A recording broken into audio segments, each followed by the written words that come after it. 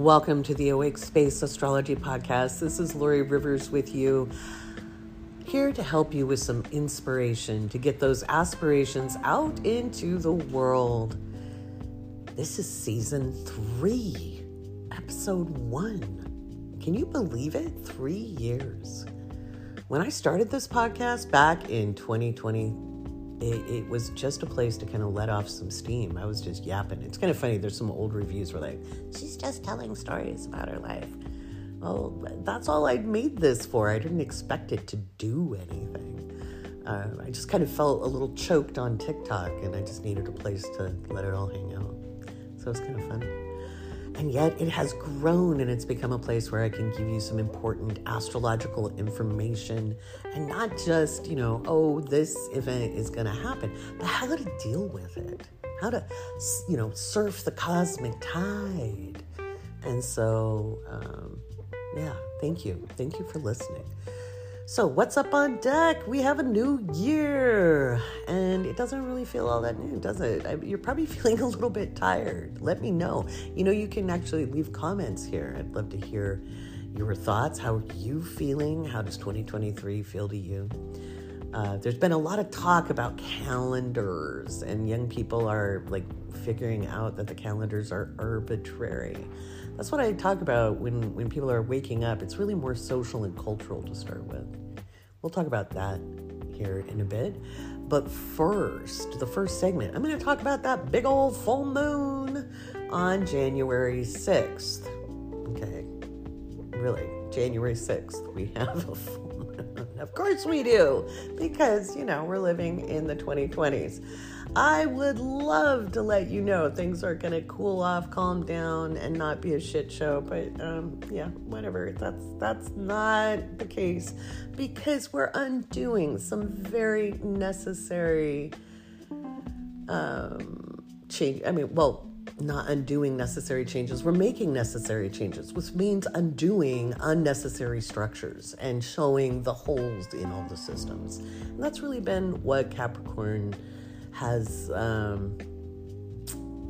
allowed Pluto to really do.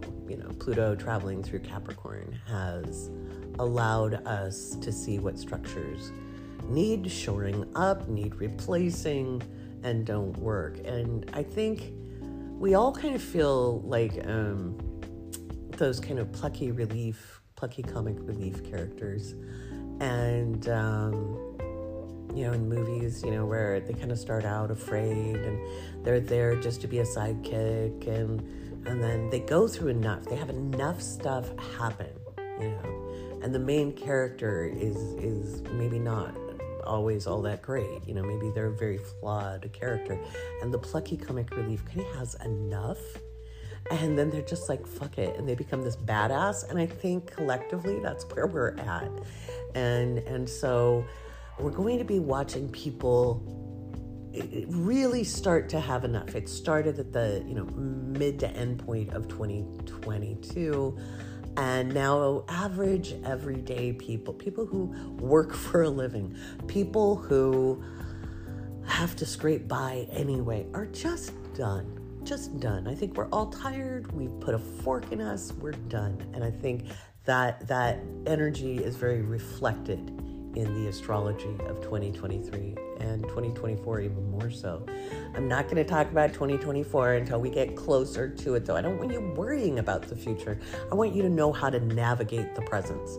So what is up on deck in this episode? We're talking about the January 6th full moon.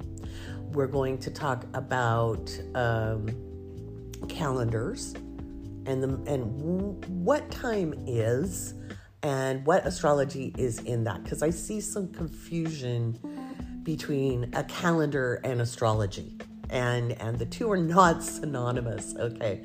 And honestly, I'll give a spoiler. It doesn't really matter what calendar you use, okay? It really doesn't. It does not. It has nothing to do with jack, okay? I'll talk about what calendars are for and why it doesn't really matter in astrology. So there's that. And I might poke fun at conspiracy theorists. I might not. I don't know. So let's get on with the show.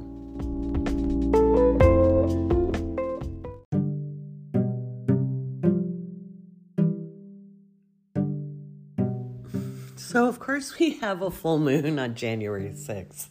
You know, it's just very funny because as much as we're going to talk about time is arbitrary and dates are arbitrary, thoughts are really strong things. Beliefs are really strong. And our perceptions are very strong.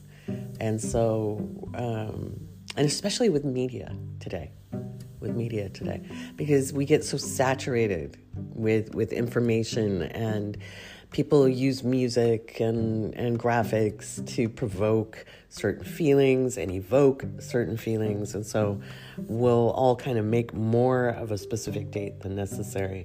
But the irony is super strong here. The irony is very, very strong. With having a full moon on January 6th, given what is going to be occurring this year. So I'm pulling up the chart. You guys are used to that by now if you're new. Again, this is an astrological stream of consciousness. So we have that full moon. It'll be happening in the afternoon, believe it or not. Full moons don't just happen at the same time. A full moon happens when the moon and the sun are opposite each other. That's what makes that full moon glow up. And it'll be happening kind of around about 3 in the afternoon on the West Coast.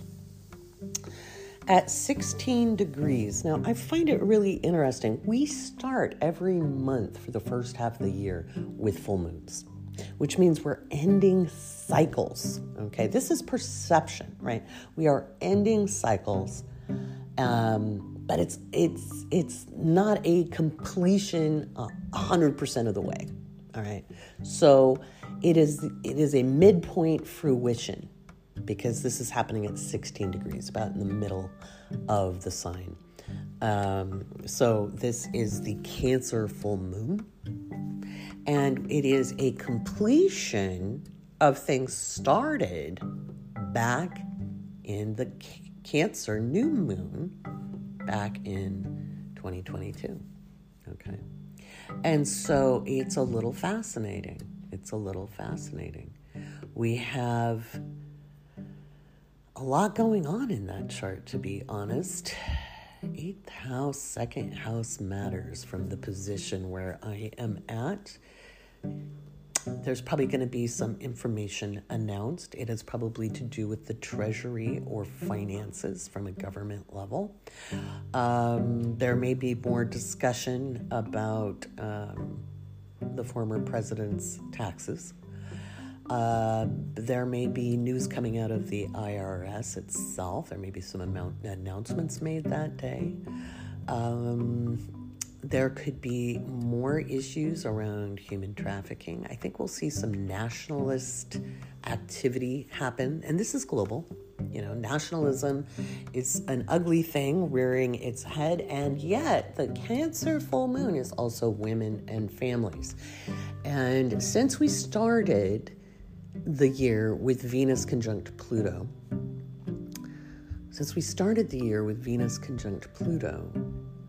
and we ended the year with Venus conjunct Pluto, just like last year, by the way. Venus was retrograde last year, but this year Venus was direct on the end.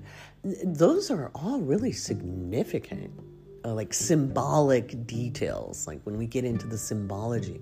And that is, women worldwide are kind of done. And I think, and it doesn't mean all women, okay? When we say women, the women who are tired of being oppressed are tired of being oppressed, and there are more women who are tired. It's not so much just the rare fringe radical person, okay? More and more women are just done. And I think we're going to see a lot of that coming up. And I think we might see women in certain parts of the world doing more than yelling and chanting and marching, but actually pushing back. We've been sold this bill of goods that women, are the fairer sex, were weaker, blah, blah, blah. And if you're going by sheer muscle mass in general, that might be the case. But there's a lot more to strength and a lot more to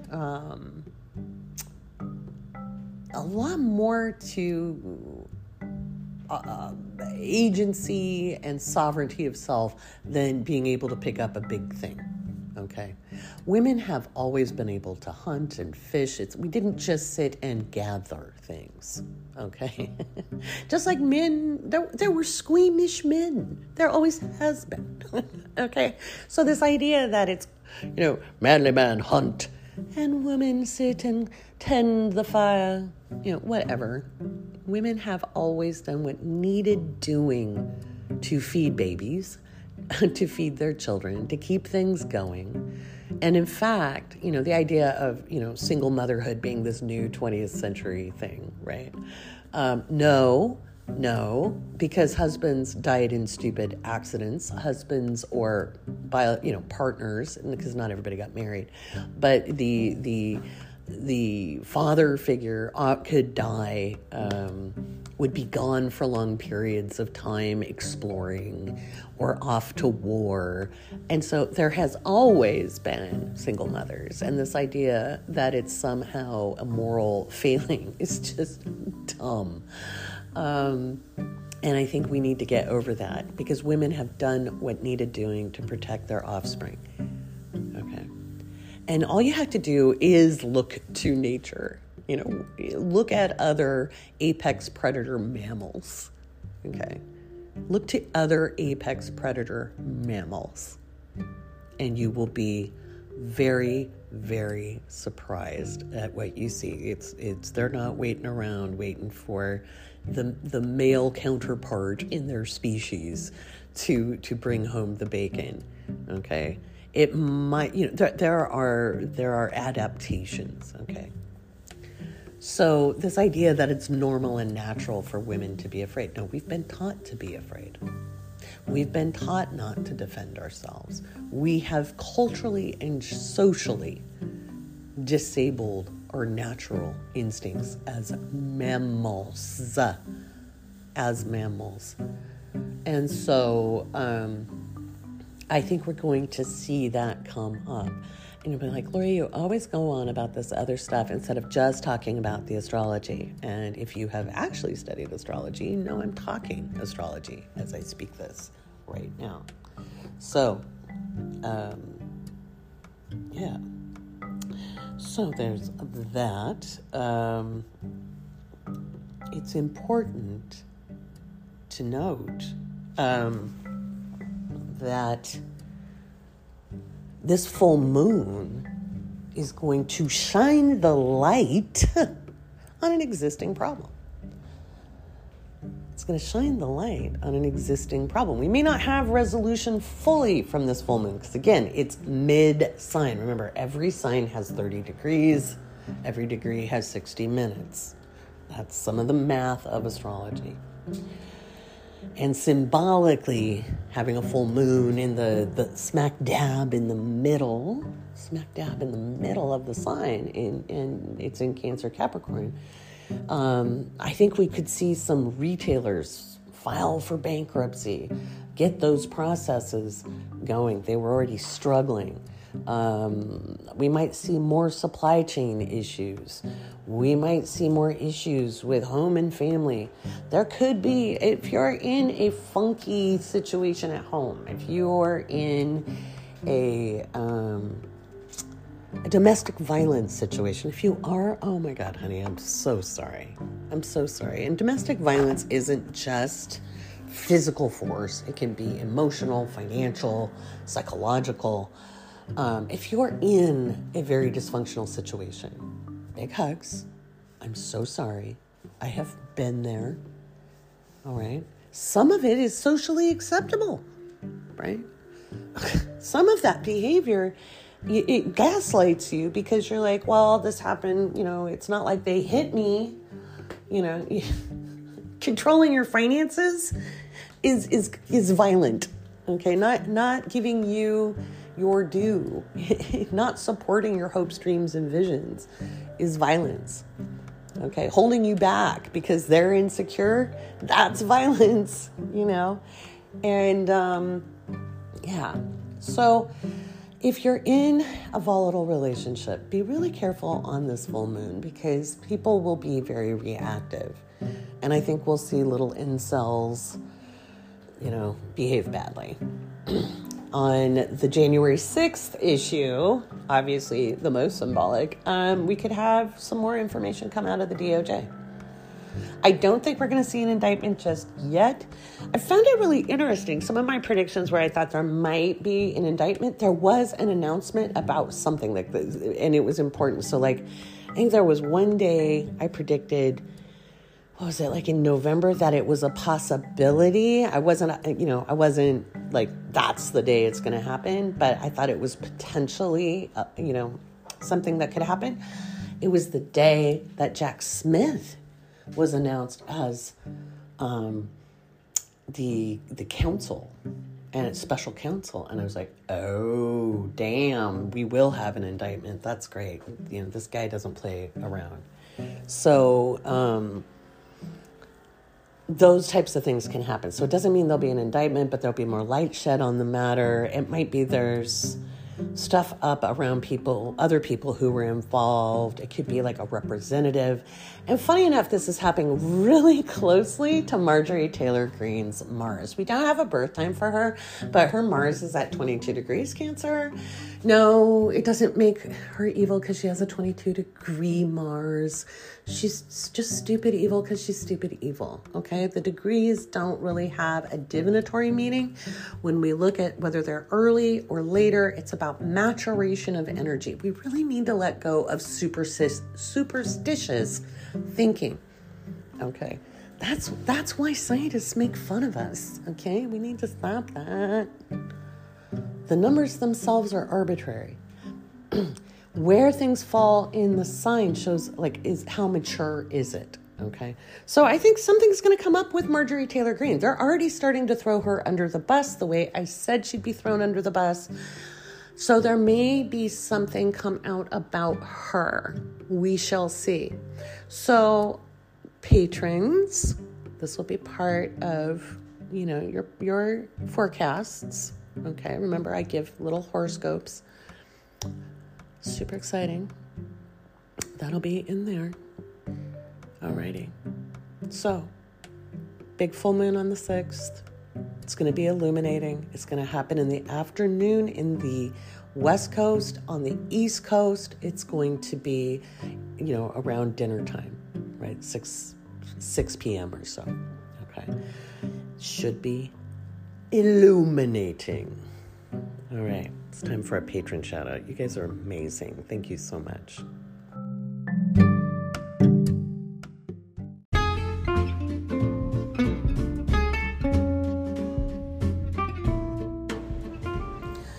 It's time for patron shout outs. My favorite part of every show.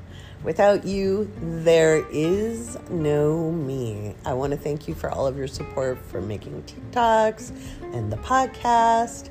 And my goodness, it was pretty cool to close out the old tiers last night at midnight and see 777. Are you kidding?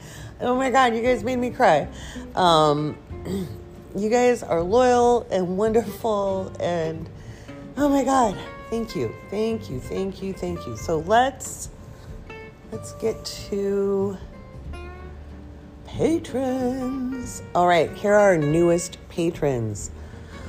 Holiday Free, K or Kai, Pat, Rosie, Green Girl, Melody, Amanda, Q.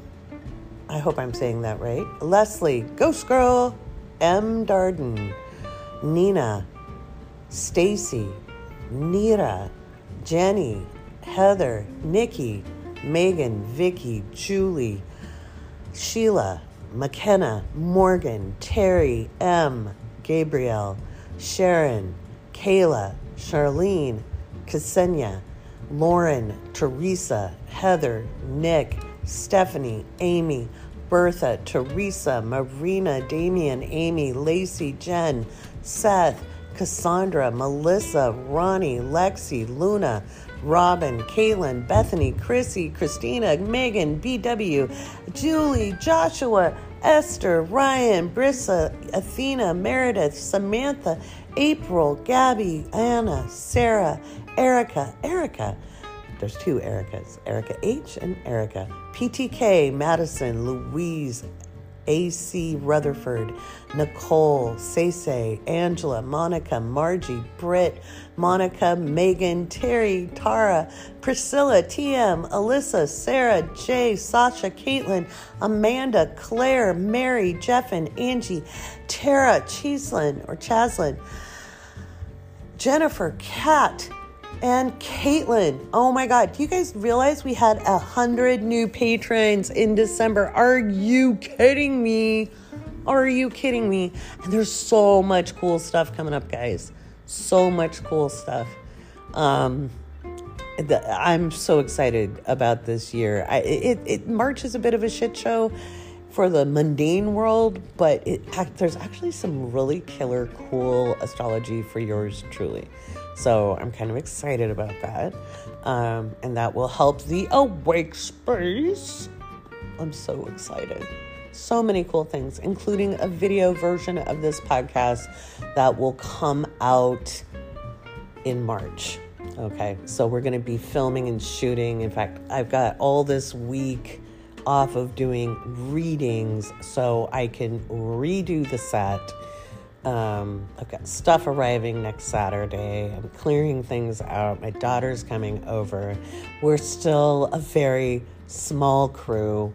This is a DIY endeavor. If you guys didn't know, I put it all together myself. I started with not a whole lot because I had restarted my life in basically 2018.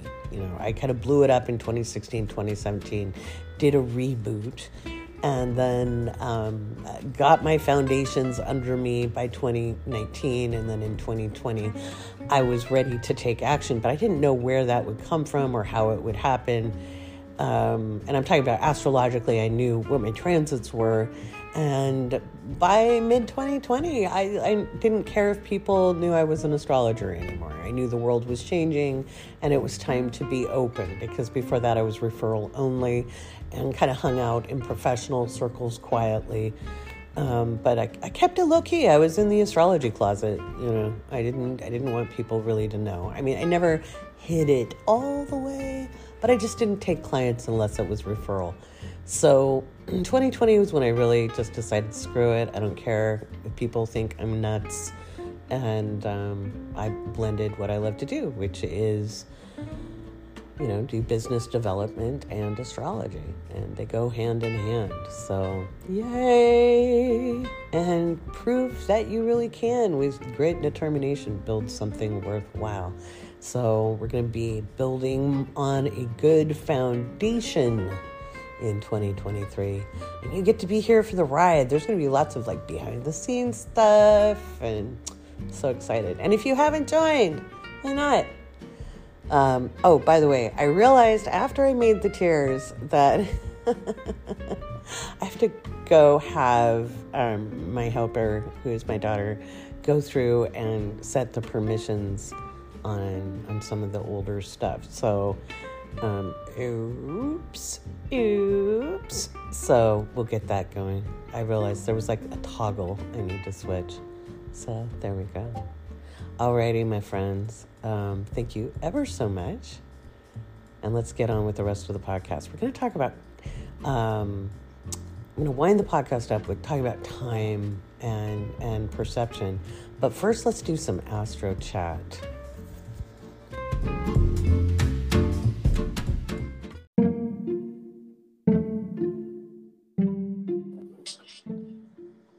Hey, we've got a Jennifer. We're doing some astro chat. How are you, Jen?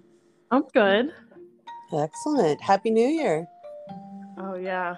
My family just had Christmas, so I'm all twisted. That sounds about right for Capricorn Mercury retrograde. I love that. Was it a good Christmas, New Year? It was. Yeah. Good family time. Excellent. So we're just going to do some astro chat here. This is it's an interesting year coming up.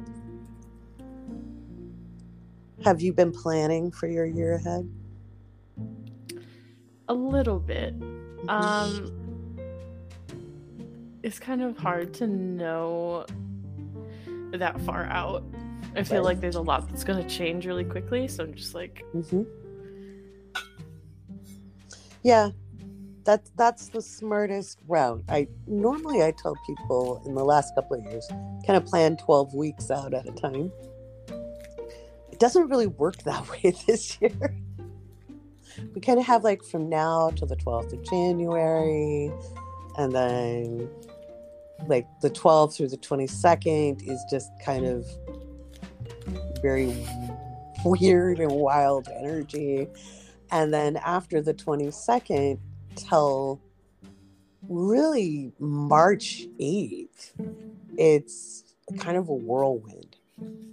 And so it's kind of like be really flexible through February, end of January through February. Just kind of like if it's working, do that.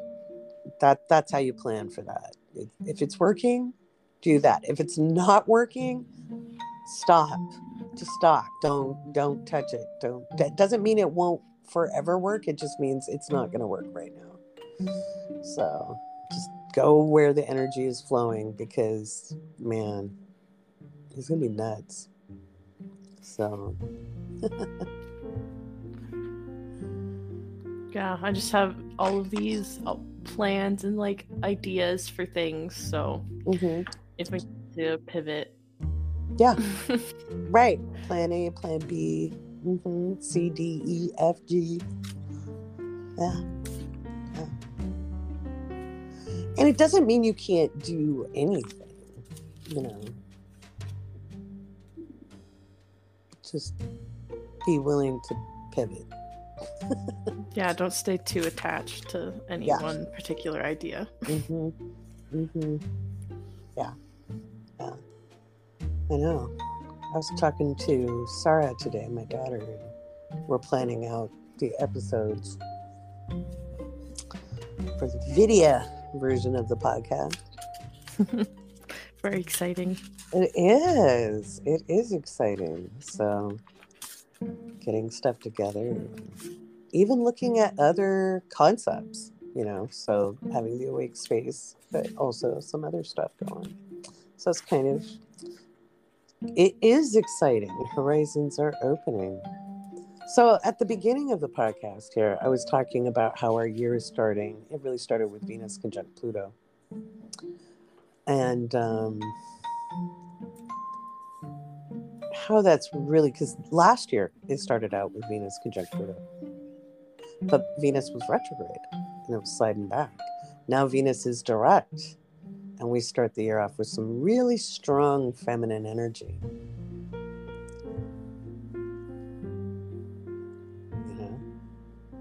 I'm kind of excited for women this year.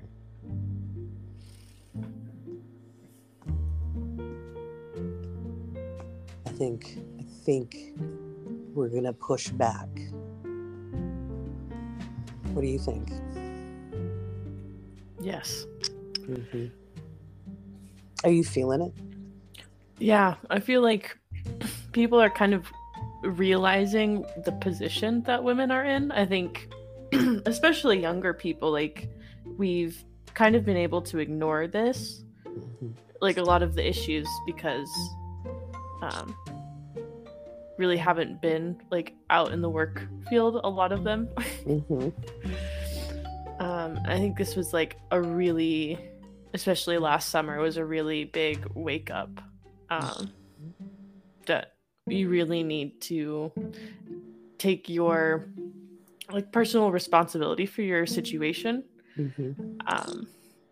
because no one else is gonna do that for you. You need to ensure your own safety as best you can. Yeah, I guess really. Mm-hmm. It's something that I guess we never really thought would happen. I mean, I kind of figured the past 2016, I was like, shit. Mm-hmm.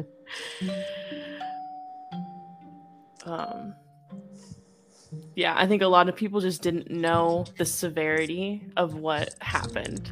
And then now it's kind of how deep everything is. Like this has been like a long process. This didn't happen overnight. People weren't paying attention. Right. Yeah. People like me aren't the weirdos anymore. Yeah. It You're feels so weird. angry and bitter. Why are you always on about this? Why are you a militant feminist, Lori? This is why. This is why. I don't blame young people at all because it was cloaked.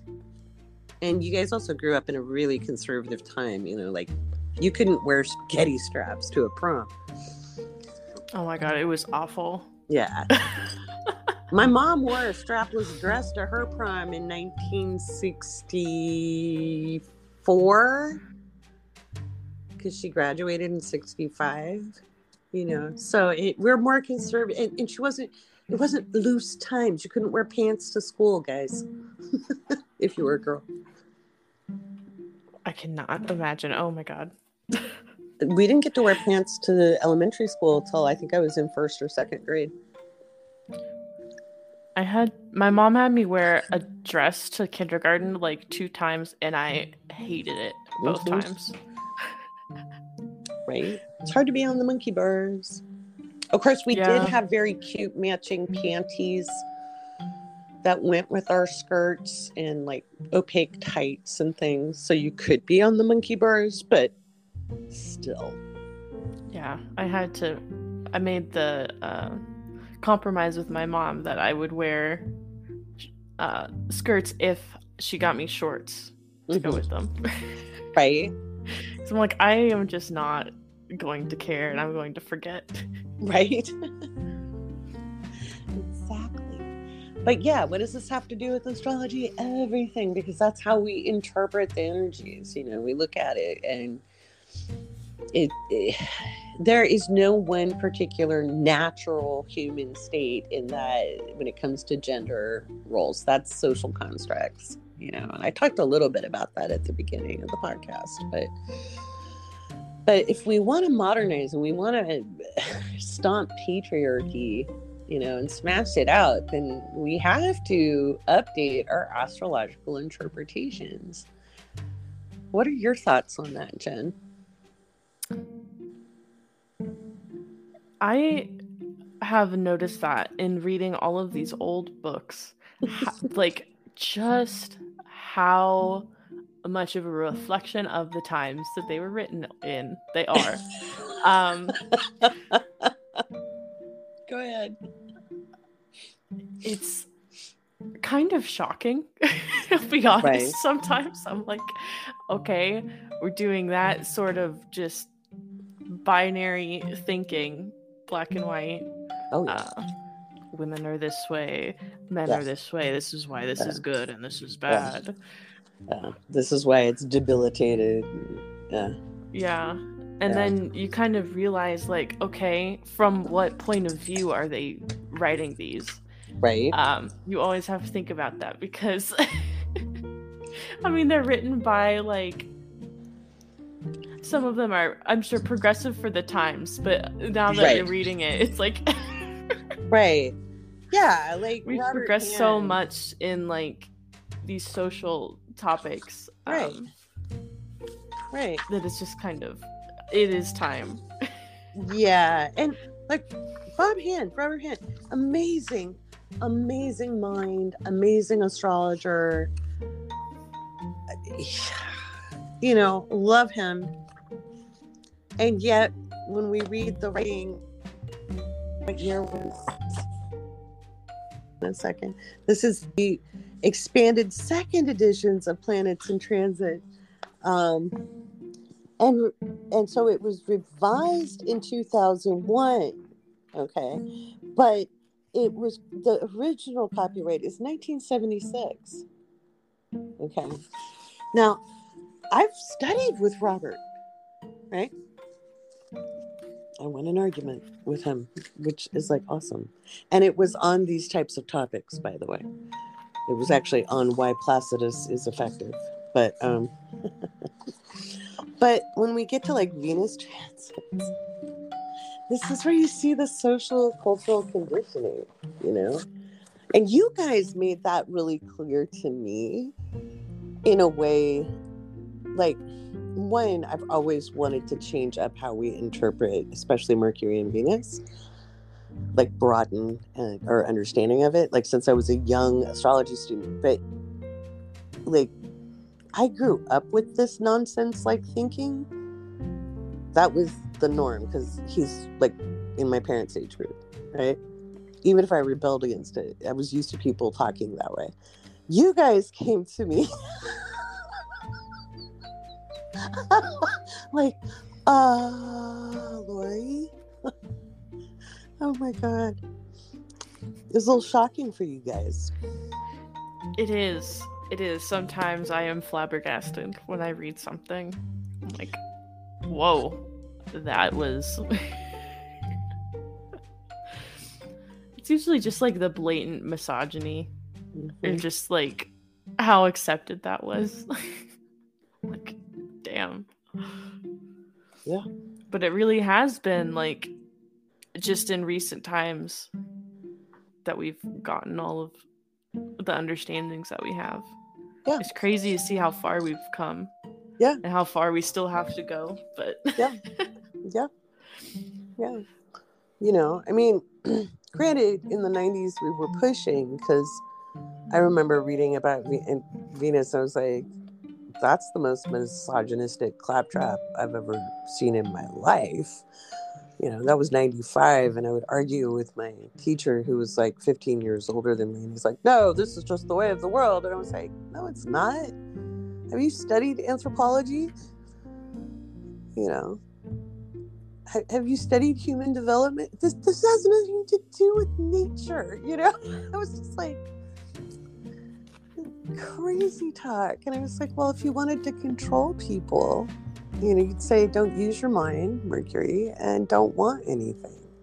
And then vilify women, because, you know. It's classic. Classic move. Yeah. And it's expressed in interpretations.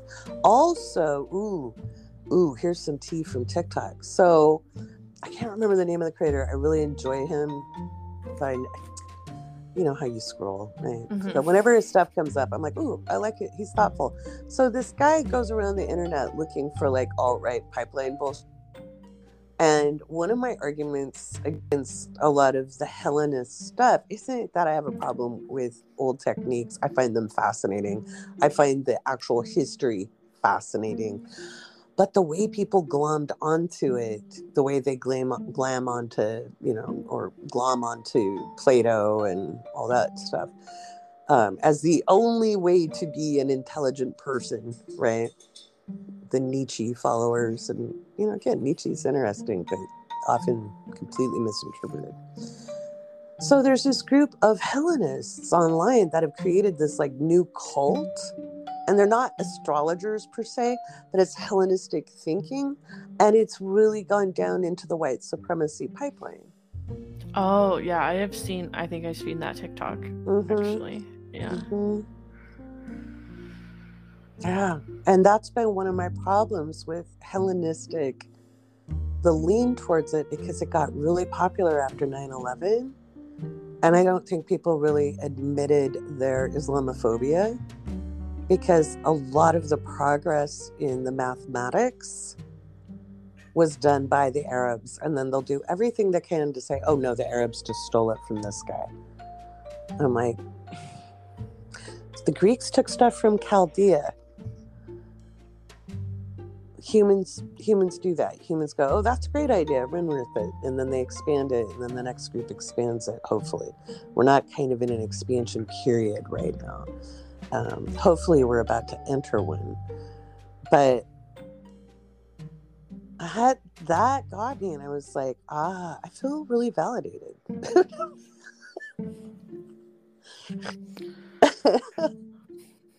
You know, because that concerns me. What do you think? I mean, Yeah, I really don't like that. It just feels kind of white supremacy to me to only want to read like Greek philosophers and hold that as like third, because that is also the case, particularly in American academia. And British as well. Yeah, and it's kind of ridiculous, I would say. I mean, it's fascinating. I loved reading about it and having discussions, but by stating they're the pinnacle of intelligentsia, there were no other intelligent people from any other culture, really? Or was it that their writing survived and we could read it? You know? Yeah. You know, maybe we couldn't read the cuneiform, or, you know, you're telling me there was no other really thoughtful person, or maybe there was a culture where they didn't use written language, but there was a hell of a lot of wisdom. I mean, come on. Yeah, there's not just one way to know something or pass that knowledge along. So to like deify the written word is kind of weird. Yeah. Well, and it is, you know, because the priest class was, you know, the readers and writers for many centuries before Christianity even. So, you know, priests and philosophers, and, you know, it was a very small group of people. And I think that goes to the privilege as well, the male privilege, the patriarchy, because there were very few women who were, they always pick out that one woman could, I'm like, okay, when there's historically one recorded woman that could do that thing. Great. Thanks. Mucho representation. Got it. Yeah. See, for something that people say is tradition, like a feminine interest, there sure are a lot of men in the professional circles. Well, but it's not a traditional feminine interest. We were allowed to touch this shit. That's the thing. It's I think that's it with the Great Awakenings and with the internet. It's not actual awakenings in some ways. It's informings. Because women weren't. There were very, very few professional women when I started. Very, very few. And a few were really smart, like Susan Miller. She's like the internet queen. She was the first to really build an online platform and build out the astrology zone. And, you know, whether, you know, she's smart. She was very smart at that. But she was also poo-pooed a little bit back in the day. Just saying, there were some sour grapes from some of the men. Always are, aren't right? There? Yeah, she held her own. She's fine. But yeah, you know, that's why I tout Joanne Wickenburg so much, because she's truly, like, she's a very recognized professional astrologer in the professional, more academic side of astrology. Very awarded, very brilliant. And she's an amazing teacher, you know. But yeah, I enjoyed her work the most, I think. Yeah, she was my favorite. She taught a class on Venus. Like, it was maybe 2001, 2002. I can't remember. And it might have been maybe 2000. I don't remember. It was at NORWAC. And it was so validating because she was addressing all of the arguments I'd given my original teacher about Venus years before. And I was like, can I just lay at your feet? She had some male hecklers in there too. It was funny. She just laid them flat.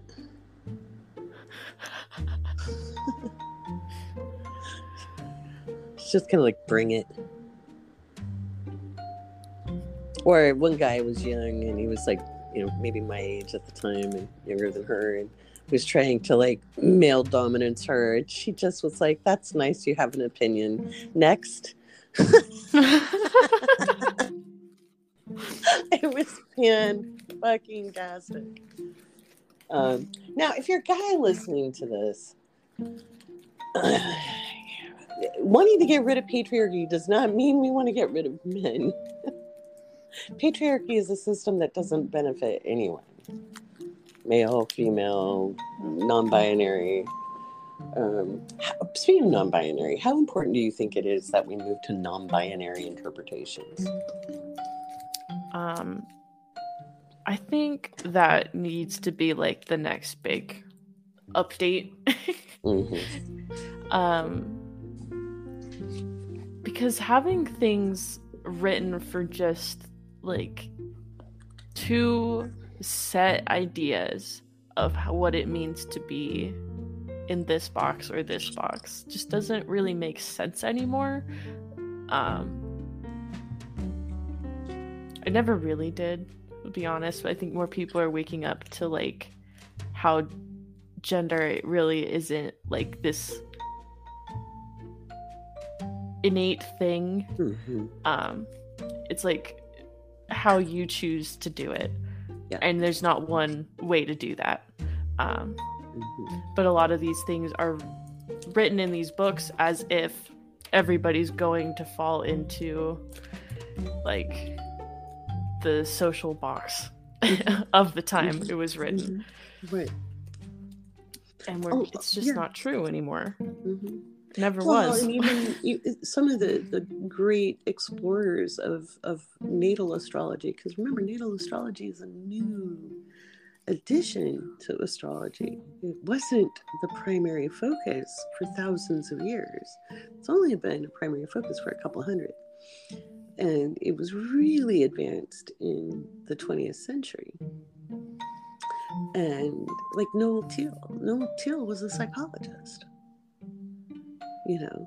He has brilliant work if you can read through the datedness of his language. Yeah. You've got a lot of his books. You found a treasure trove of astrology books. I love to go to used bookstores. Right. It's like anytime I'm going through a town, I'm like, okay, we got to hit them all up. Right. Absolutely. Did you read any of Noel Tyl yet? I think the only book of his I have is The Solar Arcs, which I am not. Yeah, that's somewhat extraneous even, but it's fascinating. But I don't think they're necessary in general. It's something in addendum to your solid foundation.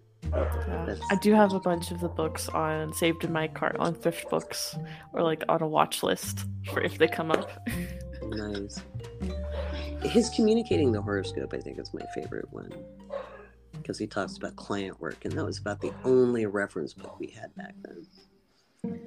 And it's old. It's from the 70s, and I found almost a complete collection of his work for $1 a piece at a used bookstore in Portland in 1998.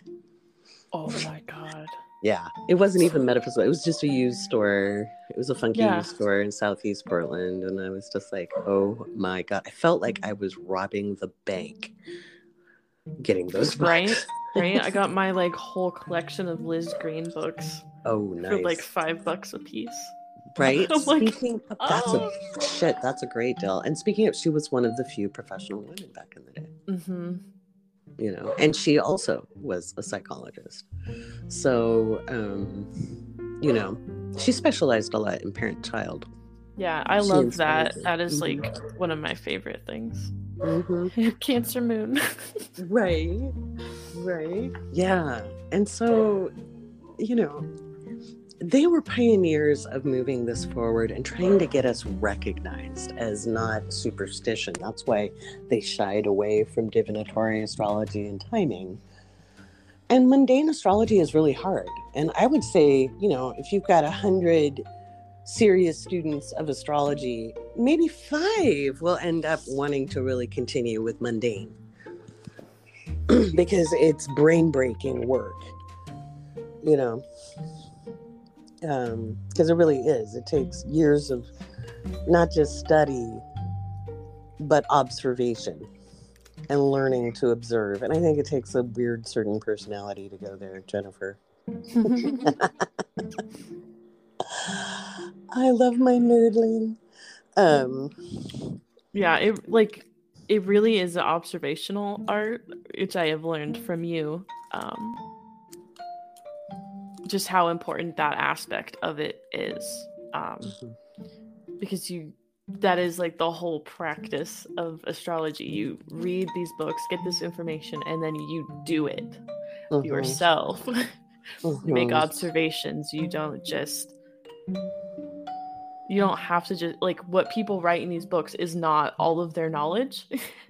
Absolutely not all of their knowledge. They bring theirs when they do their astrology, so you need to bring your perspective when you're doing yours.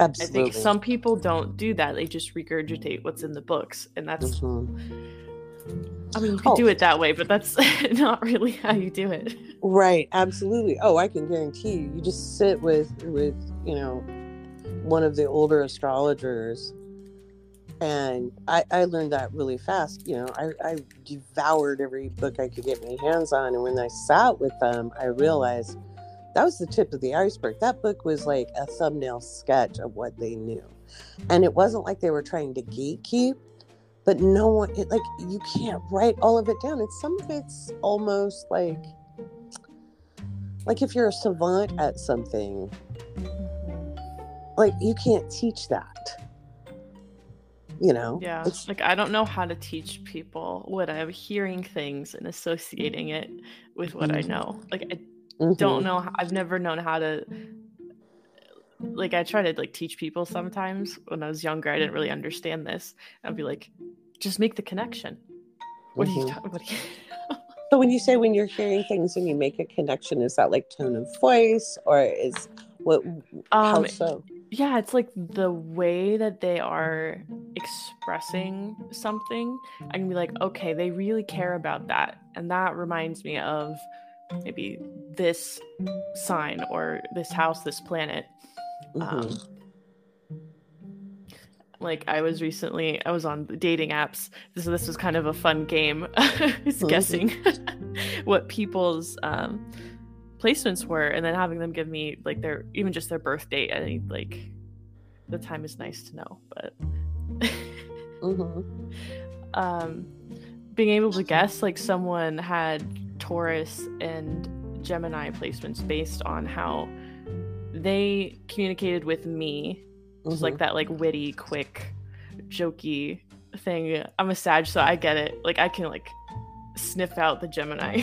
And then you're talking about, like, their love of food and, like, a lot of other things, just like the energy that it got from them. I don't know. Sometimes it just comes in. I'm like, okay, yeah, that's giving Taurus.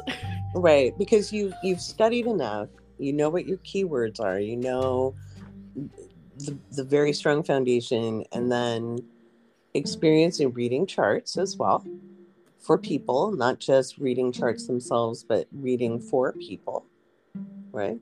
Seeing how it can be expressed. And then just your own intuitive ability to pick up on patterns. Yeah, it's a really fun game. It is. But it's like all day now.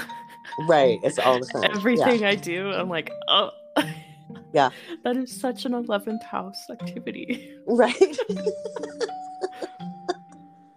I love that. Oh my God. So fun. Yeah, that's what we do. That's what astrologers do. It's all day, every day. Sometimes in our sleep. Oh my God. Yeah. Right. Yeah, back in 2020, it was like the fall of 2020.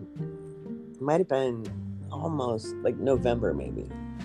I had a dream of the cosmic clock, and I've never forgotten it. It was the coolest dream ever. It was very surreal.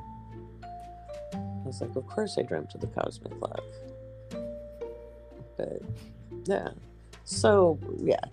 So astrology it's a deep field, and it does need to be moved forward. And I think it's just so important people don't glom on to these really outdated interpretations, because it's not based on natural states. We can't see gender in a birth chart. Yeah, I don't think people understand how, yeah, like it's just the chart. It translates to anybody. You don't have to, I don't feel like you really need to know that to interpret the chart. No. And if you do, I think that's a problem. Yeah, that's why if you look at most software, it'll ask not only the date, the time, and the place, but what gender. It'll say male, female, or event, right? And sometimes now with more modern ones, you'll get non-binary. But I never liked, like, if I get a cold reading, which all of my readings are cold because it's just more fun for me that way. I did not start out that way. But to me, it doesn't matter if it's a woman or a man or somebody identifying as non-binary or whatever. It doesn't matter how they identify. It's how are they expressing the energy for themselves? Who are they as a person? And I know if it's somebody who is more traditional, the energy's going to express this way. If somebody's a little more non-binary, it's going to go here. If they're more avant-garde, they're going to be over here. The energy has different ways of expressing itself depending. And yeah, you can sometimes see somebody's going to be a little more traditional from the chart. Like they might want a more traditional relationship, but they could still be from the queer community. But want the picket fence and the 2.5 kids and dog and cat or whatever the social norm is. It doesn't mean they want a heteronormative experience.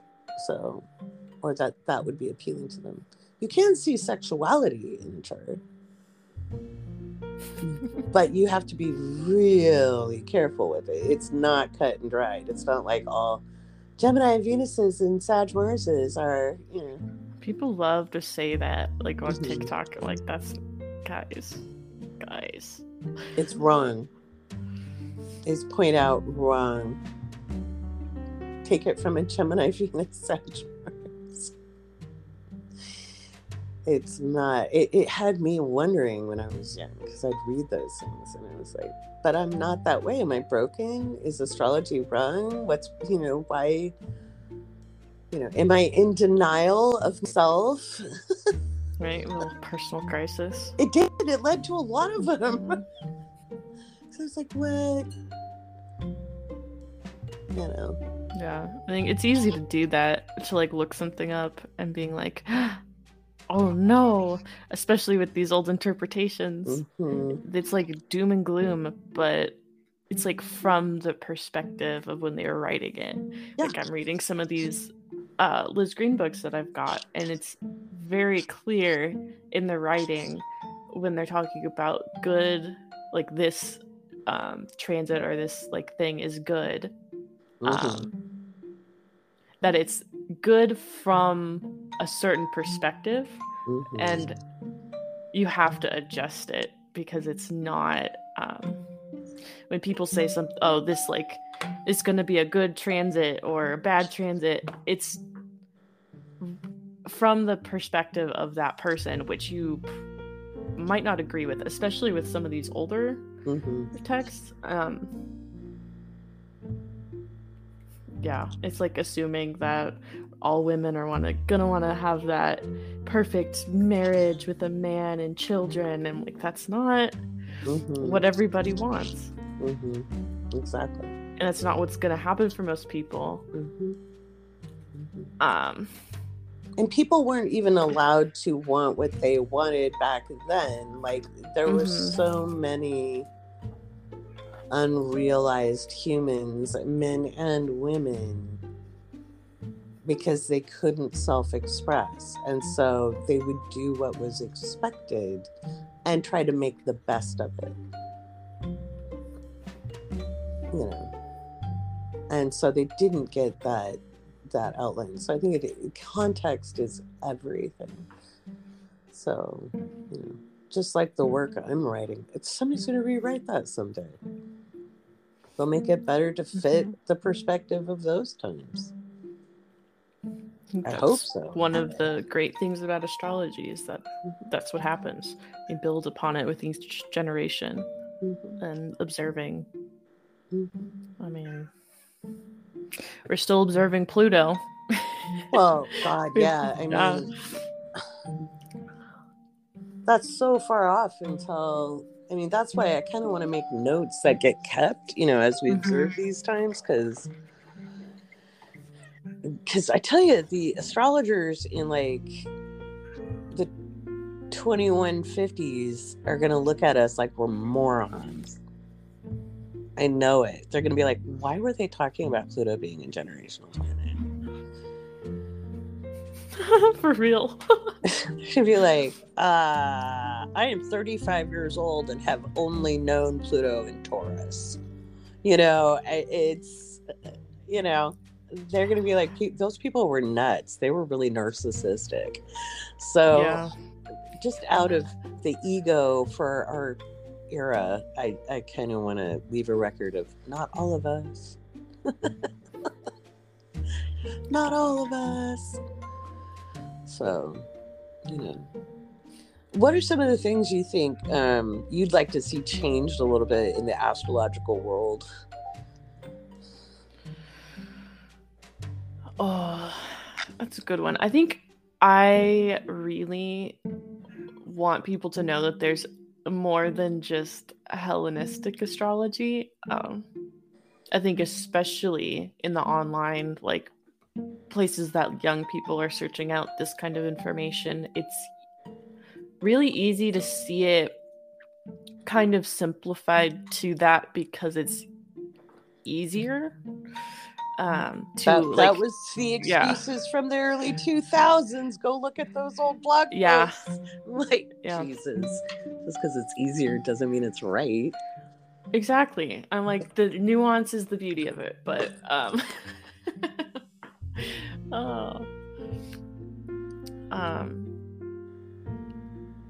that people just like assume like, oh, that must be the best way to do it because it's traditional. But when you look into where this information is coming from, it's translated old Greek and Latin documents. They're like bringing back these old practices, which is cool, you know, from an academic point of view. Yeah, absolutely, but it's fascinating. not been. People haven't been using them for very long. No, they're very modern interpretations of what we think people did. And that's never going to translate. Like, just like we were talking about with the books, people don't write all of their knowledge in those. So there's like this piece of it that you're missing because it wasn't passed down. Or if it was, it kind of just like fell out of fashion, or evolved into other techniques. So I don't know. I just feel like that whole focus on traditional is best because it's the oldest form of astrology. It's not one that's not true. Either way, because it hasn't been. These techniques have not been used for more than probably about the past decades that this has like really taken off. I'm like, there's other ways to look at it, and just because someone's doing it differently doesn't necessarily mean they're wrong, but we have different perspectives. Astrology is not a monolith, and you need to know that. Well, yeah, I think that's my problem with modern Hellenism, is how And I get it. You've just found some knowledge and you're excited about it. But the need to claim expertise and the amount of young people who will come in and argue with me and be like, well, but this is this, and I heard and I feel, and I'm like, well, that's great. You're learning. That's great. But this is what I do full time. You know? You might want to listen. There might be some academic reasons why I'm making my arguments. You know, it's not just because, I've just always done it this way. I was around when Project Hindsight started. That's when I started learning astrology. It started the year after I became a student of astrology. I was fascinated by it. And the one thing I picked up from it that I felt was and carried with me was the focus on the meaning of the houses and the emphasis on houses and house-based interpretation. That I took from that understanding, because that made a lot of sense because it was environmental. But whole sign and equal houses just were never accurate enough. And that's because I worked with so many different house systems. You know, and I just let the accuracy be what made me go which direction. That was based off my teacher. But, you know, there were some really fine astrologers who did leave that project because it was becoming dogmatic instead of academic. Because it was an academic, you know, like, oh, wow, look, we've uncovered this history. And then people were like, well, it's ancient, so it must be right. The ancients married siblings. Okay, let's go back to ancient Egypt for a minute. They married siblings. I rest my case. Okay, you could not pay me to marry my brother. That's gross. Sorry, it's not cool. We've progressed. I mean, we know just from a biological perspective, it's stupid. So there's a lot of wisdom that can be retained, but not everything that's old is good. Mm-hmm. I think those same people are the ones who want 1950s housewifey back. And it's like, no, they drank a lot of martinis for a reason. They had a lot of pills, guys. Mother's little helpers. Uh-huh. I'm like, really, we're trying to do all that again, but we can't even have the drugs. Right? No. It was bad enough when they tried to bring the Jell-O molds back. Oh, God, can we stop? I'll see these, like, vintage cookbooks at the thrift stores. I'm like, oh, did people ever actually make those? Or was that just, they did. Like... No, they did. They did. When I was a little girl, those 1950s housewives. They're like, here, we're eat still this. Alive. You're like, that's disgusting. Don't feed me that. There was this. It was the 1970s. Oh, God. Anybody who wants the 1970s back is crazy, okay? Because there was this salad, and it was like, and I was subjected to this as a small child. My mother didn't make me eat it, though, because I tasted it, and I got this look of horror on my face, and I turned green, and my mom was like, do you have to go to the bathroom? And I'm like, mouthful, run. It was layered with mayonnaise, oh God, like peppercorns, and it was just gross. It was just, it was done by a woman who drank a lot. It was disgusting, and it looked cool, you know, because it had layers and stuff. You know, no, it was not cool, and it was disgusting. You get those, like, I just imagine, like, hot dogs suspended in, like, a red Jell-O. Yeah, people did that shit. Yeah. I'm like, why? Mm-hmm. It's like, I love your, like, avant-garde art piece, but am I supposed to eat that? Yeah, no. The cottage cheese suspended in lime Jell-O, that was actually really popular.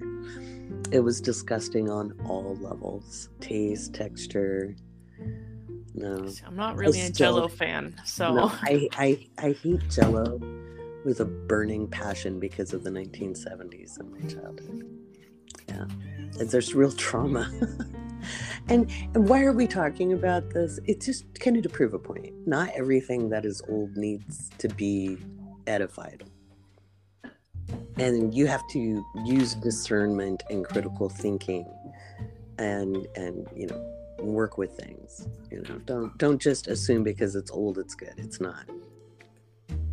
Yeah, I mean, that's not try it out if you want to. Absolutely. But have a critical eye when you're using these things. And then decide for yourself if it's really something you want to keep. Yeah. If it's helpful for the ways that you want to live your life. Absolutely. Like perfection years, they're interesting, but I think people emphasize it too much. I think they make self-fulfilling prophecies with it. You're like, oh no, 12th house perfection year. Yeah, instead of, I have a 12th house perfection year. What's my solar return? What is the transits? Like it's a tool to go with many things. I don't use perfections because I think transits are just more accurate, but I've looked them up out of curiosity. You know what I mean? I'll still look up a perfection year and go, oh, okay. How does that line up with all this other knowledge? Because they couldn't run transits as accurately back in the day. They had to make these other tools because the math wasn't as advanced. It was the start of advanced mathematics. So while they're banging on about the medieval astrology is where mathematics advanced in the Arab world and in Asia. And so, but they didn't want to give credit because it's not Western civilization. And I think that's, if you want to smash patriarchy and you want to smash white supremacy, you need to give more credence to other cultures that were also progressing this form of astrology. Otherwise, you're showing your bias. I can't imagine not having math for this. Like, it seems so crazy. Right. The there was no algebra. There was no algebra at that time. They weren't using zero. So, they couldn't really plot a circle. They made circles by making triangles, which is cool, the sacred geometry. But once you could really plot the circle, then that changed things and we got more accuracy. So it's just like Freud and Jung got the ball rolling. But we certainly don't want to use that kind of psychological interpretation today. But we can give it homage and honor it for its beginnings. Even if we don't agree with it, we say, okay, that's where it started. So don't think I'm ever trashing Hellenistic astrology. It's where it started, but I've always had a problem with overemphasis of Greek stuff. I'd be like, well, what happened in China? What happened in Africa, in different parts of Africa? One of the world's oldest libraries is in Timbuktu. To this day, there's still scrolls that families have ownership of to guard and defend. How cool is that? Right? It's me guarding and defending my little library of my astrology books. Right?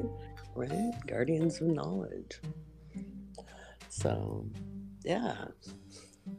So it's not like we're being mean or anything.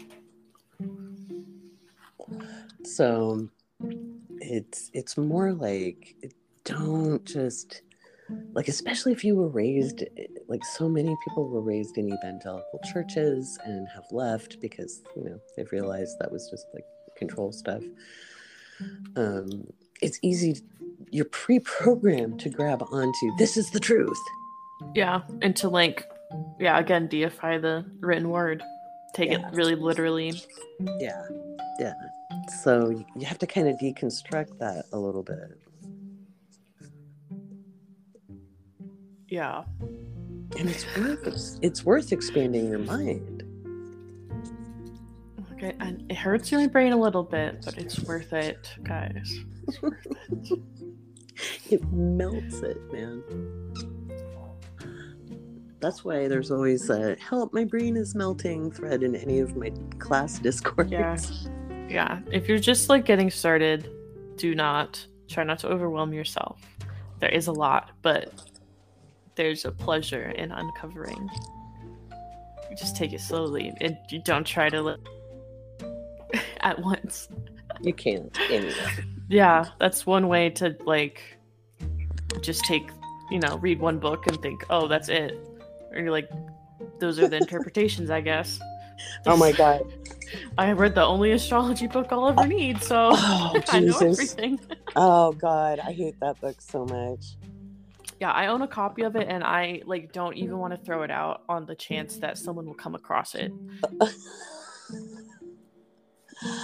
Yeah, so that lives book is in so a shame box in my basement. The box of shame. Oh my god. Oh god, that book. It is so responsible for so much bad information. Yeah. Every major astrologer I know has a library of good and bad books. They'll tell you, oh, that's a terrible book, and they hold on to it for the same reason. But you read everything and you disseminate. You read everything and you disseminate it, and you study as much as you can. I'm not giving book recommendations anymore. I was, because I'm going to be writing new interpretations, and so I just learned from teaching all the classes last year, and the feedback I got from poor traumatized students of like, this is really a mean thing this person is saying about my chart. I was like, oh my god, yeah, some of these books are like brutal. mm-hmm. And especially knowing, studying with you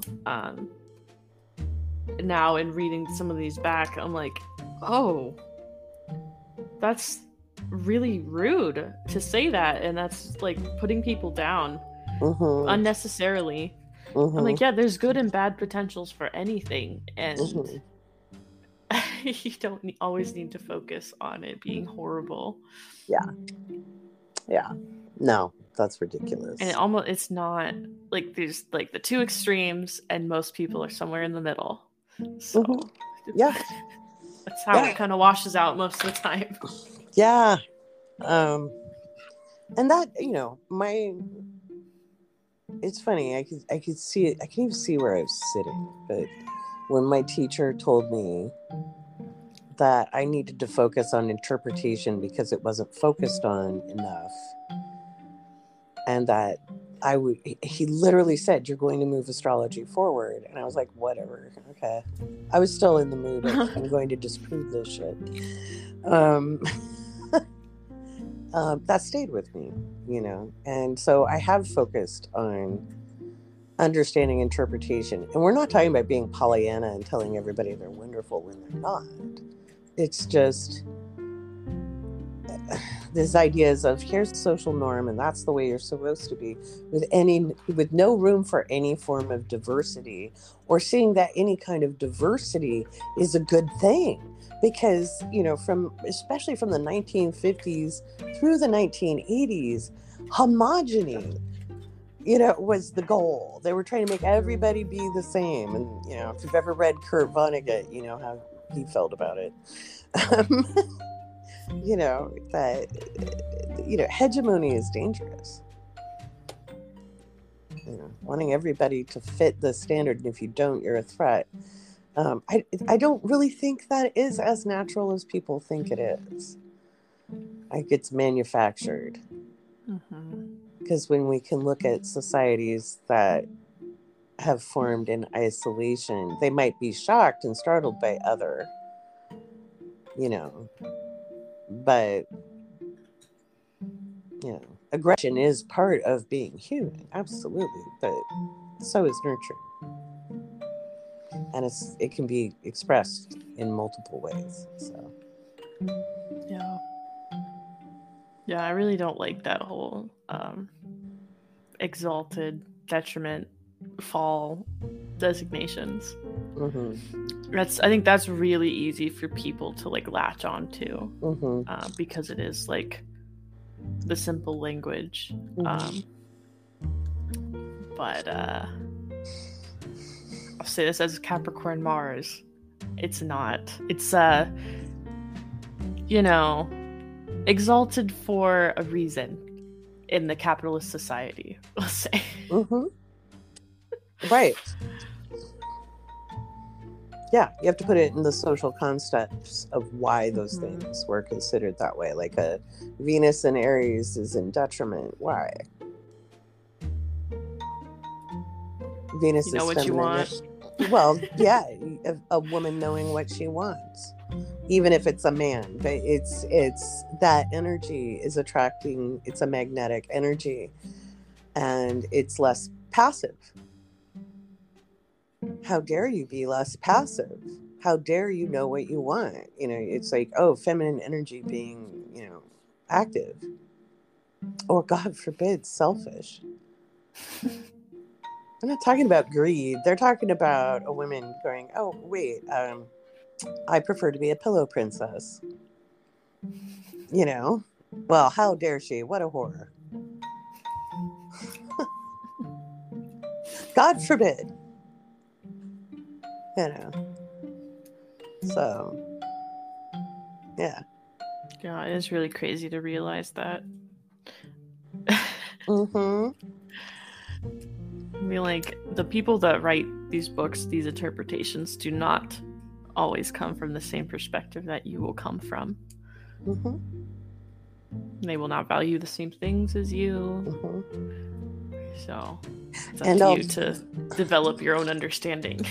And because of astrology in the last, I would say, 60 years, has been academics with mathematical minds kind of running the show, which means there was a lot of Western male privilege involved that has been left unexamined. Not all, because if you look into some, and even in the evolutionary astrologers, there's some funny shit there.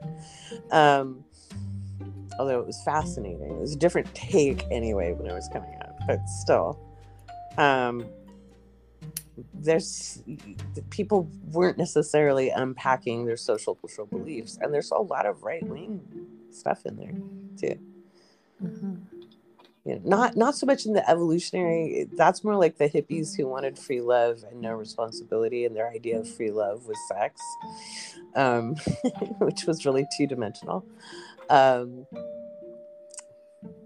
But yeah.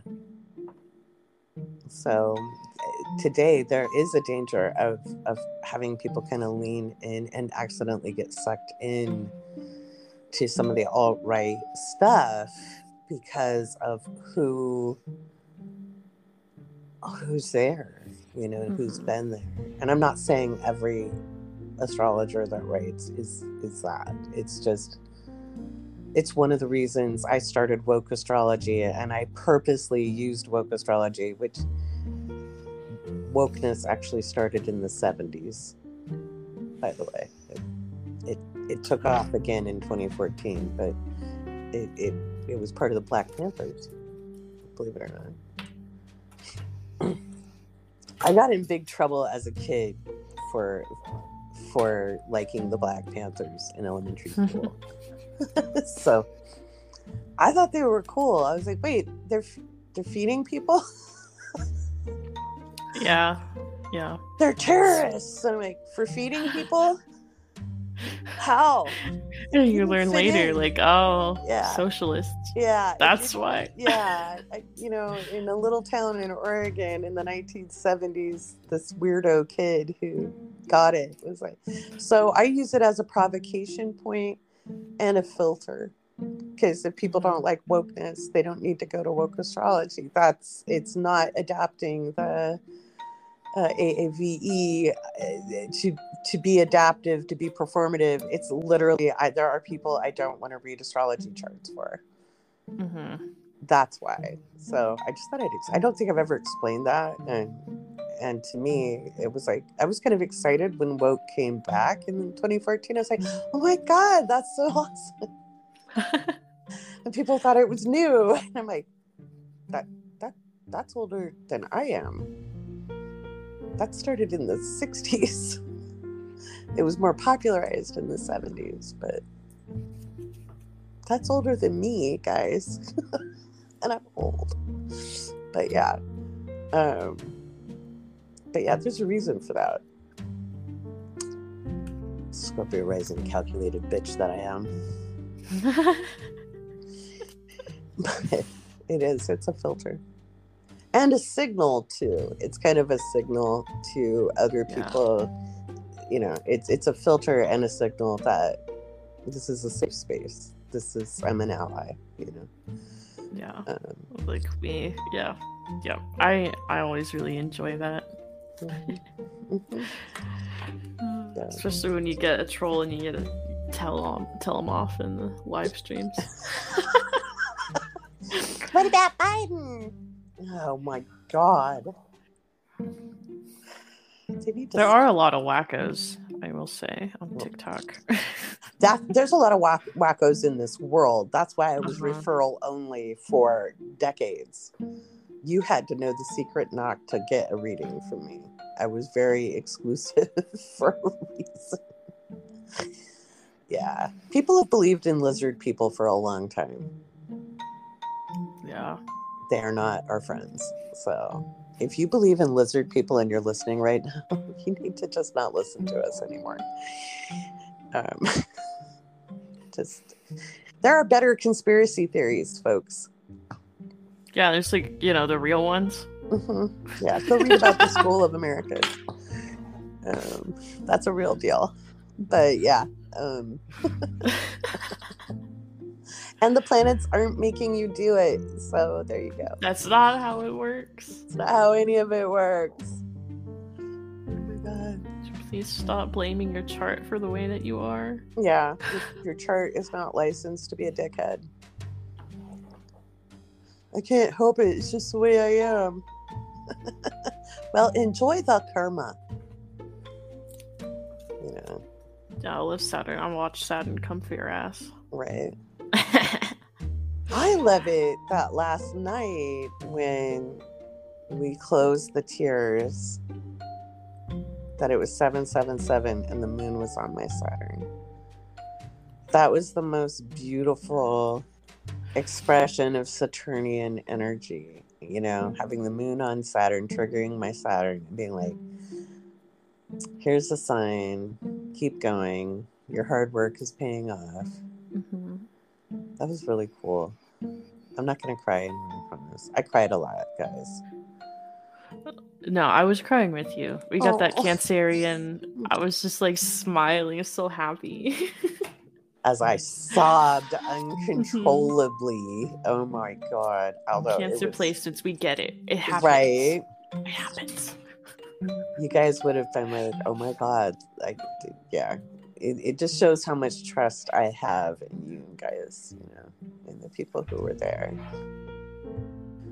Feel free to be emotional. So, oh, Malcolm. Oh, you tell him. But yeah,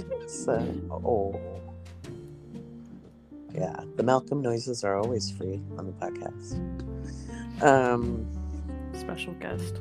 Yeah, that was just it was such a beautiful sign, and thank you for being part of it, because without you guys, gosh, and we're gonna go do bigger and better things in 2023. I'm so excited for next year. Mm-hmm. We got lots of things coming. Right? So much.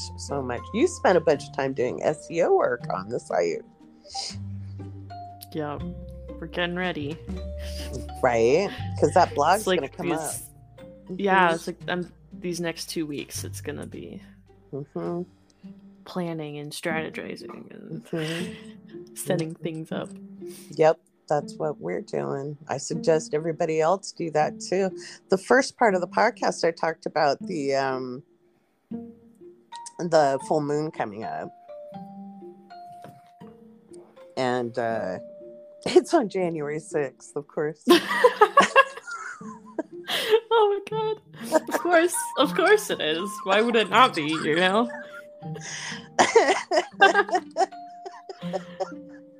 Oh god. It just keeps getting better. Doesn't it feel like a cosmic joke at this point? All I can do is really laugh because it's just so absurd at moments. I'm like, it's just surreal. Just try not to get too sucked into it because a lot of people are getting in the news, but it's just step back, depersonalize it a little bit. It's kind of funny. Yeah, it is. It's like it's a comedic shit show at this point. I mean, yeah, just a little wild. It's wild. So yeah, and then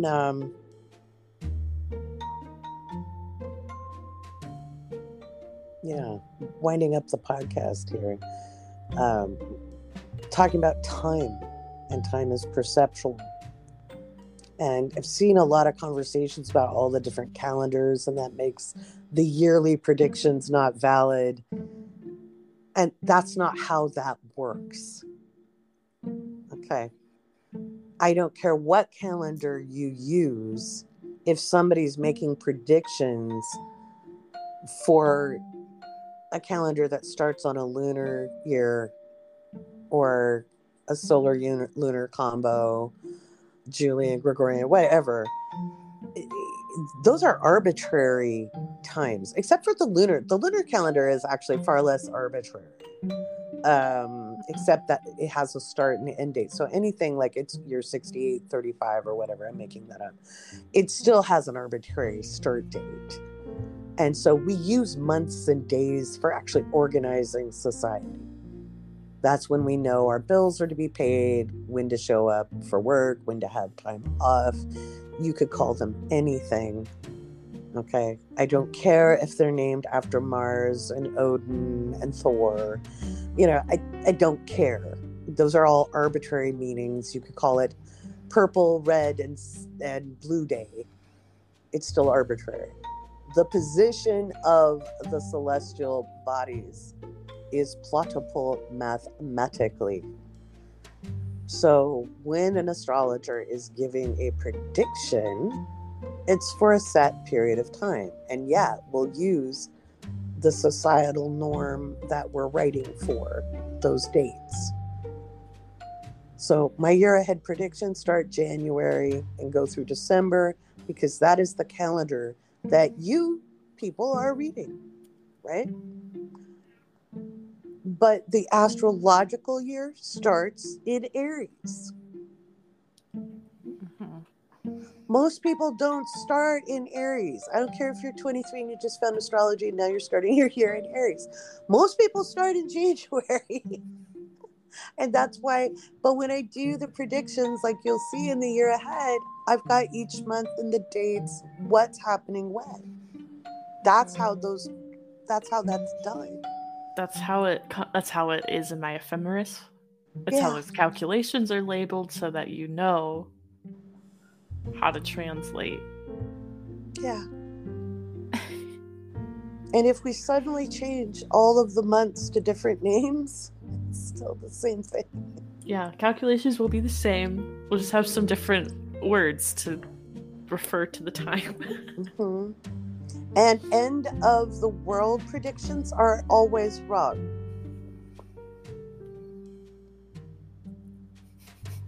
And they probably weren't end of the world predictions anyway, like when you look at the Mayan calendar and blah, blah, blah.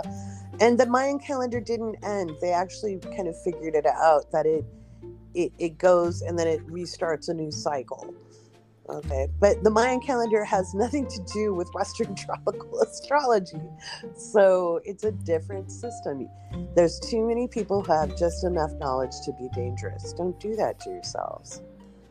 Train your mind. You're going to need it with Pluto and Aquarius. Having an untrained mind during Pluto and Aquarius is bad. Train your mind. We're going to see a lot of cults formed. Yeah, it's a little concerning how easy people are falling for things. Mm-hmm. But I don't know. I guess it like makes sense given all of the like collective trauma that we've been through. Mm-hmm. Well, people are You looking want for some- certainty, Yeah, belonging. Yeah. you know, all the usual things people want. Yeah. There is no certainty. We're born and we die. We don't know when, so you better live. Live while you can.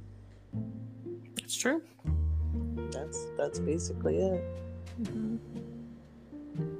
Yeah. That's all we've got, you know. Even in astrology, we can calculate a death date, but it's still not 100%. It's not something we train. Like, I don't even teach my students this. I wasn't taught it. We'll do warmer, colder. That's what my teachers said. But they're like, not quite the right track. I'd be like, what about this one? Takes more than one aspect. Yeah, you're getting kind of warm. You know, that was the most I got. That's something that astrologers learn on their own. And it is 100% unethical to do it for a client. Yeah. See, I'm not really interested in that.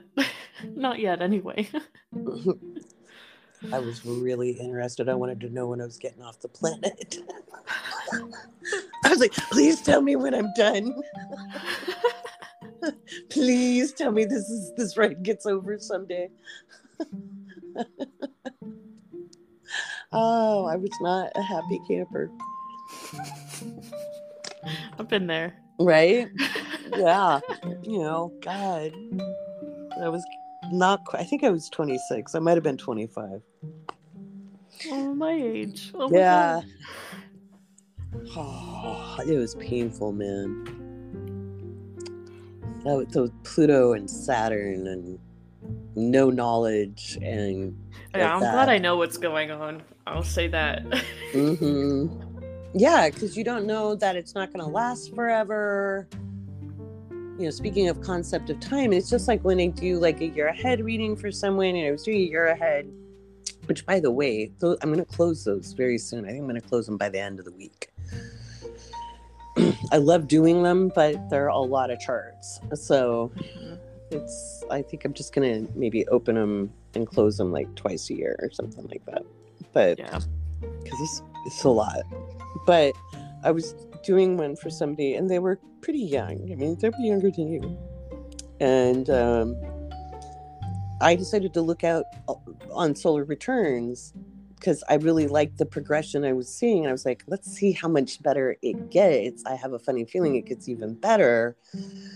And so I went to look at their solar returns out, and one looked a little like a consolidation year after 2 really good years in a row, which makes sense. And then I was like, all right, let's see what happens the year after. And it was a killer year, you know? And so it was like 2025. You know? And they're like, oh my God, it's so far away. I'm like, it's really not. It's as far away from there. And then I went back, you know, as it is from 2020. Mm-hmm. Yeah, that feels like just yesterday. Oh my gosh. Yeah. Yeah. And time isn't going to slow down anytime soon. Yeah. So I just got to live in the meantime. And be as present as possible. Don't look out to the future too far. I mean, I looked out because this person had some stuff that I think it was worth looking out and saying, hey, look at how good it gets. Keep on the path. Keep going. You know, it was an encouragement.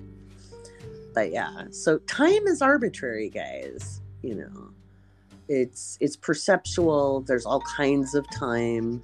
You know, there's accurate atomic time, which is still arbitrary because we gave it a start date. Mm-hmm.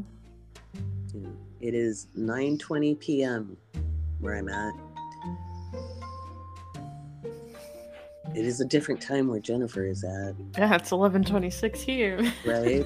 So, you know, but we're both in our present moment, dealing with our own psychological time. Right? So That should just bend people's brains. Yeah, I love thinking about these things when I was younger. Mm-hmm. It was like hurting my brain. Like, wow. I do it nowadays too with astrology. You'll just love the little workout soreness from that. Right. That's how my mom thought I was on drugs when I was in high school. Oh my god, there'd be so many times I'd like come home from school just like brain dead, go take a nap. So my brain hurt. So I have math class of the day. Oh, that can burn you out sometimes. Calculus will do that to you. Right. I would lay on my bed and think about how big the universe was. And my brain would just like go expansive. Mm-hmm. I was like 14. And then I'd be like, my mom would hear me go, whoa! And she'd come in, she'd be like, let me look at your eyes. Be like, why? It's just like, well, what's going on? Oh, I was thinking about how big the universe is. Lori, we need to have a talk. It's like, no, Mom, your kid is just weird. Yeah, I would like to blow my own mind. Right? Yeah. I don't need no drugs. I have Neptune trying my Mercury. Oh, yeah, I have Neptune on my Mars. Right? I get it. We're space cadets. I love thinking about how I'm collectively connected to everybody. I do it all the time. It's a comforting thought. Right? And we are. We are all connected and we're all disconnected all at the same time. This is what we do, guys. This is astrology. It really is. This is the type of conversations they used to have back in the Middle Ages. You know, they'd sit there and debate how many angels would fit on a head of a pin. Not because they really thought angels were fitting on the head of a pin. It's a ninth house matter. It's expanding your mind. Mm-hmm. It doesn't necessarily have to be about the thing you're talking about, but just using those neurons and making new connections. We love brain science here. We do. Brain science is everything. There's no reason to start. In fact, to me, the more neuroscience gets ahead, the more we see evidence for the metaphysics. Right? Well, it's always a pleasure chatting. Yeah, if we get started talking about neuroscience, we could go forever. So we better. We'll have to plan out a neuroscience chat. But yeah, thank you, Jennifer. It's a pleasure, as always. Right. We love having these chats. Right, they're the best. So you guys can book with Jennifer, Casey, Rita, and Mackenzie at wokeastrology.com. We're going to have, I've decided I'll do a monthly flash sale for patrons. Okay, so keep your eyes tuned on your inboxes because you never know when it's going to come out. All right, much love. Take care.